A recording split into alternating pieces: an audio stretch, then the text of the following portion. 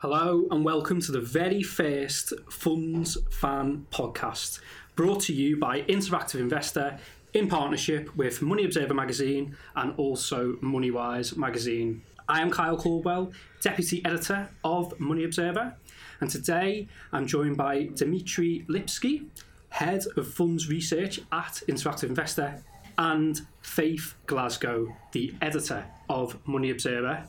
Dzmitry, Faith, thanks for joining me. Hello. Hi. Thanks for having us. First off, we're going to take a look at a couple of news items in the funds world. We're recording this podcast at the start of January, so we're going to firstly look back at some notable news items that cropped up over the festive period. The first of which was the Bank of England taking aim at open-ended investment funds, citing those with potential liquidity issues as posing a systemic risk. The bank came up with a number of proposals, and the upshot is the end could be nigh for the daily trading of funds that invest in illiquid assets. Dzmitry, property seems to be the most obvious candidate sector. Yes, funds investing in direct property should be the most obvious candidate for, average investor. It's very clear that there are fundamental issues with liquidity mismatches in property funds. Therefore, in times of market stress, when investors would like to withdraw more cash than it's available to distribute by the fund manager, it's as it is all tied up in property, the fund will become suspended in order to protect existing investors until some of the underlying property within the fund can be sold to meet the investor demand.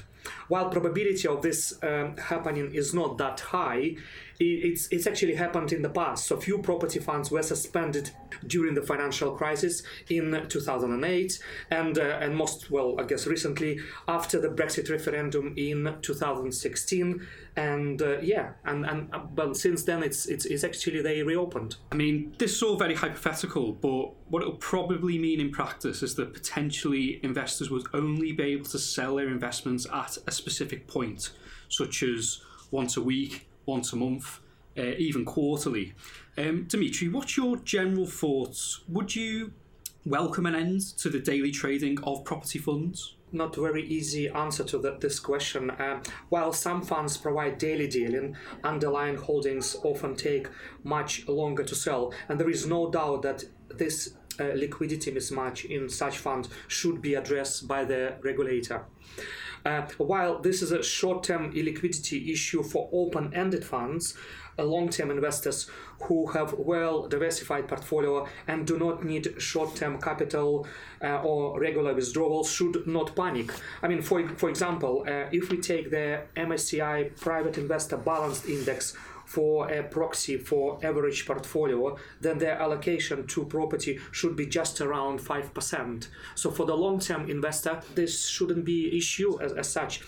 But however, if this is a short-term investor who need immediate access to money or for regular investing, I think closed-ended property funds are a better choice as they offer greater liquidity via daily trading. And of course, the spotlight on liquidity has gained greater prominence following the Neil Woodford debacle. And on that front, investors in the LF Woodford Equity Income Fund, they'll start to receive a slice of their money back at the end of January. However, it could take several months until all that money is repaid, as there's a long tail of unlisted stocks that need to be sold, and this is a process that does not happen overnight. Investors are rumoured to lose around 30% of their investments. Sticking with Woodford, he was back in the news again earlier this week after it emerged that he and his business partner, Craig Newman, took a rather large dividend out of the company, 13.8 million in the financial year to March 2019. This, of course, was a couple of months prior to the fund suspension, but surely, Dzmitry, when the 300,000 odd investors left in the fund see that in the news, I mean, they're not going to be very happy about it when they're going to be taking, obviously, a substantial haircut themselves. Yes, absolutely. I mean, any losses should be disappointing for investors. But again, given the strategy employed by Woodford in the fund, in equity income fund, taking large high conviction bets on FTSE 100 stocks and sectors, as well as having exposure to small unquoted companies, companies, the average investor should have had a relatively small satellite exposure to the fund. Woodford has been very transparent on this and published his portfolio holdings every month. And as an example, if we take again the MSCI Private Investor Balanced Index as a proxy for the average portfolio, where overall allocation to UK is around 30%, the satellite exposure to UK funds should be around 10%. I mean, this is very hypothetical, but again, theoretically, in the context of global, well-diversified portfolio, the haircut is not as dramatic as it seems.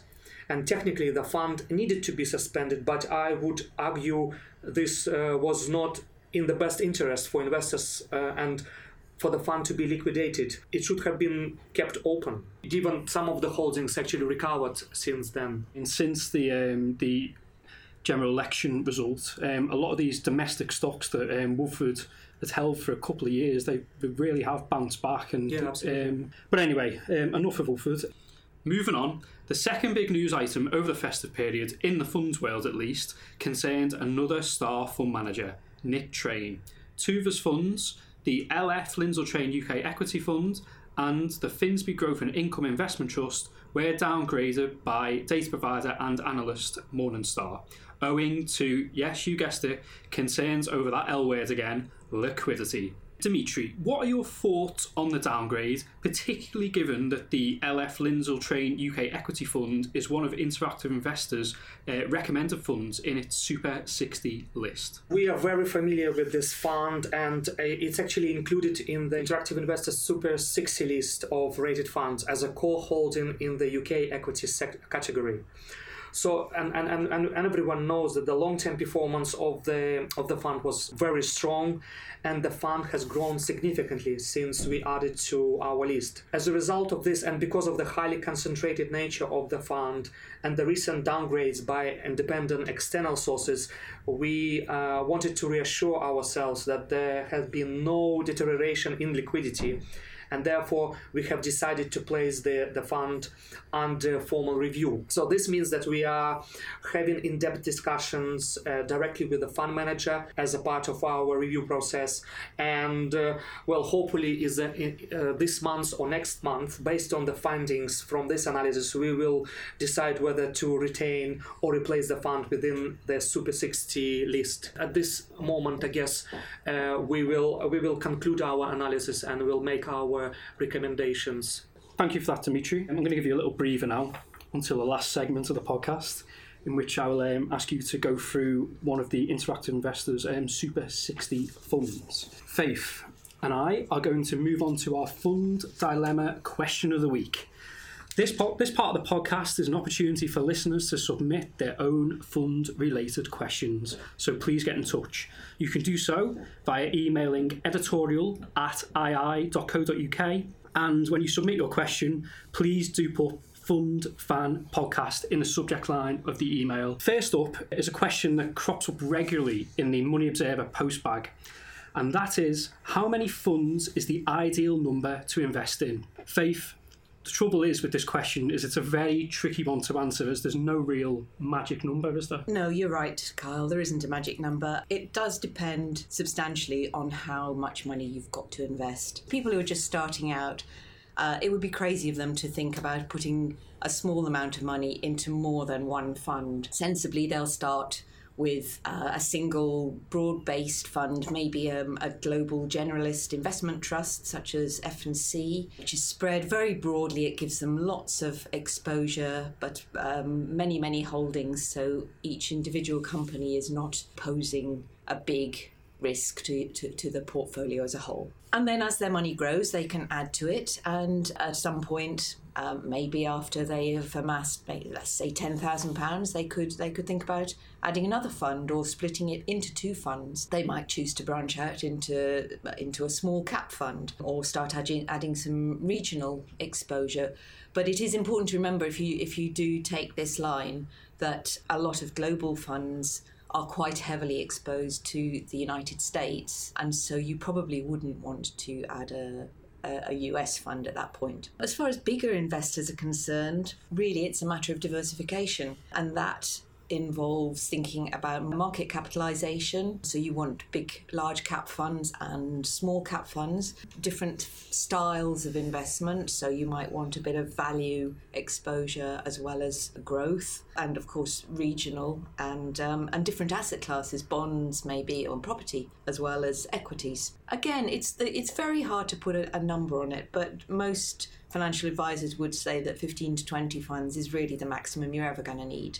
And as far as Money Observer is concerned, the model portfolios that we run, we've got all sorts of portfolios out there, but most of them are holding in the region of 7 or 8 funds, and that's likely to suit anybody with, say, £100,000 to invest very nicely. And of course, one of the main reasons why a financial planner or an advisor would say no more than, say, 20 funds, even if you are a large investor and you've got 6-figure sum, is because the risk is that you end up basically duplicating the underlying holdings. Exactly. And that can be achieved far more cheaper and effectively by just simply buying the global index passively. Yes, if you just want to get complete overall exposure to everything, then an index tracker is the way forward. But as soon as you start wanting to be a bit more specific and using actively managed funds, then it does make sense to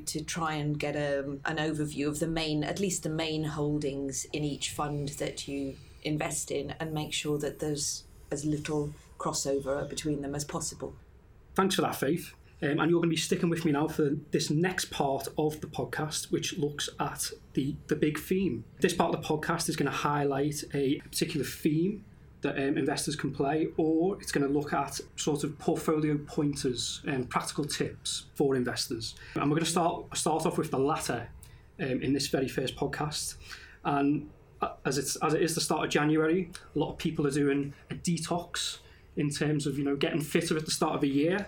So we're going to look at how investors can do a portfolio detox. Faith, what would your top tips for that be? Well, it is, as you say, Kyle, a very good time of year to think about tidying up, trimming your portfolio, just getting it into tip-top shape. I would say that a good starting point is to rebalance. It sounds a bit counterintuitive to take money out of the funds that have done best for you, but what happens if you don't do that is that over time the highest performers come to dominate your portfolio. They grow faster than the less successful performers, and the risk is that if you don't do anything about trimming them back, you will suffer if they fall out of favour, if they correct themselves. And that can be a particular problem for investment trusts, which might move on to a premium, that's a share price premium to the net asset value. And the risk then is that the premium corrects itself and investors take a double hit. So to get back to the question, I would say that rebalancing is a sensible thing to do. That just involves taking a certain amount off the biggest funds in your portfolio and either sticking it into a new fund or possibly redirecting it into one of the poorer performing funds, the less successful funds that you already hold, one that might come back over the coming years, that might fall back into favour. To give an example, if you had, say, a global portfolio at the beginning of 2019, then the global funds would have done very well in that. They were powering ahead. If you took a bit, say 10% off your global holdings, your global funds and investment trusts, and stuck it in the UK at the beginning of 2019, you would now be looking at a more successful portfolio than if you'd left it all in the global funds that you were originally holding. So even if you are a buy and hold fund investor, that's your sort of persona.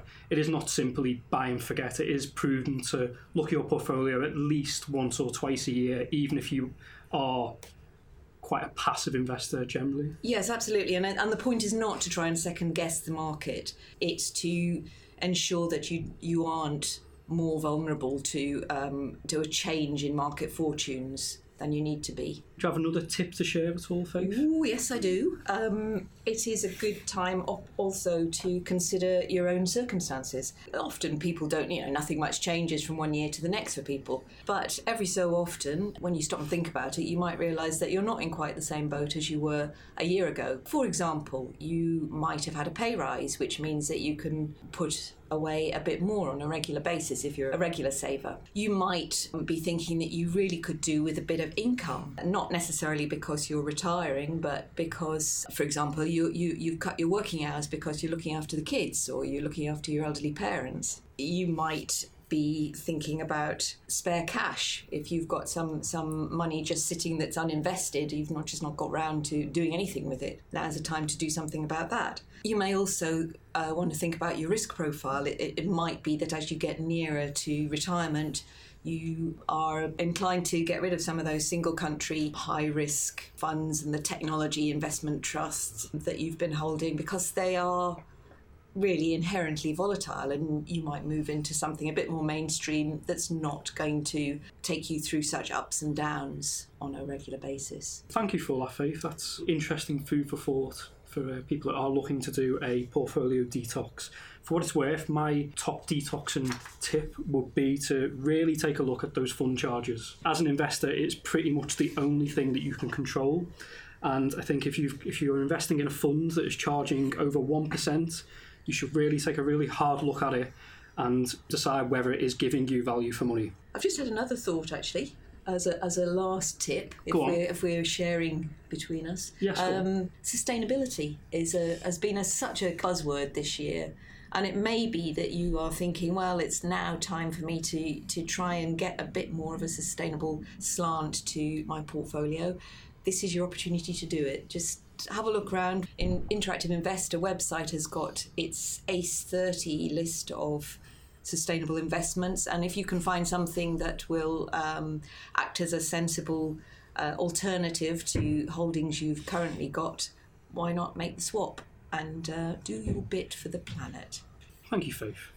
Pleasure. As an additional point, anyone who is looking for ideas and inspiration during the upcoming ICE season can find a wealth of ideas in the Your Fund Choices magazine, which is going to be on sale from the start of February. The magazine details Money Observer's rated funds for 2020, and these are the funds in various sectors that we believe are the superior options for fund investors. As mentioned, it's on sale from early February, but it can be pre-ordered now. Check out moneyobserver.com for more details. Dzmitry, you've joined me once again.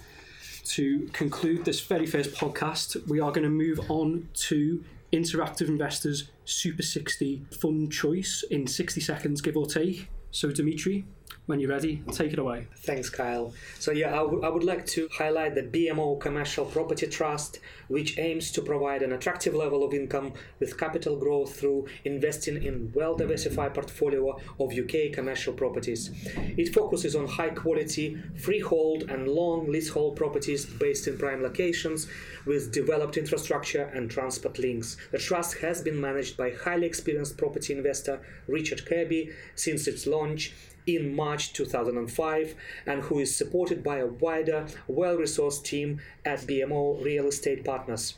The trust mainly invests in 3 commercial property sectors: office, retail, and industrial, with some exposure to the alternative sector, including leisure, residential property, and student housing.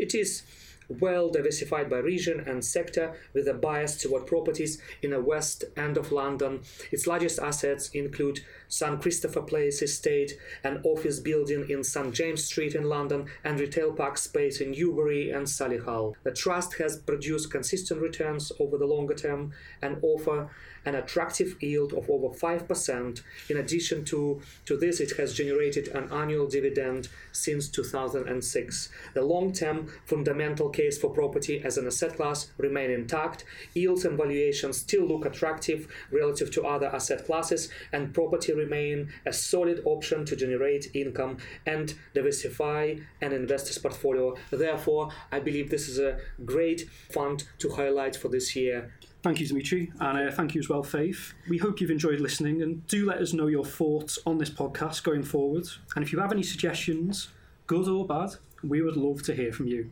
Our next Fund Fan podcast will be available later this month.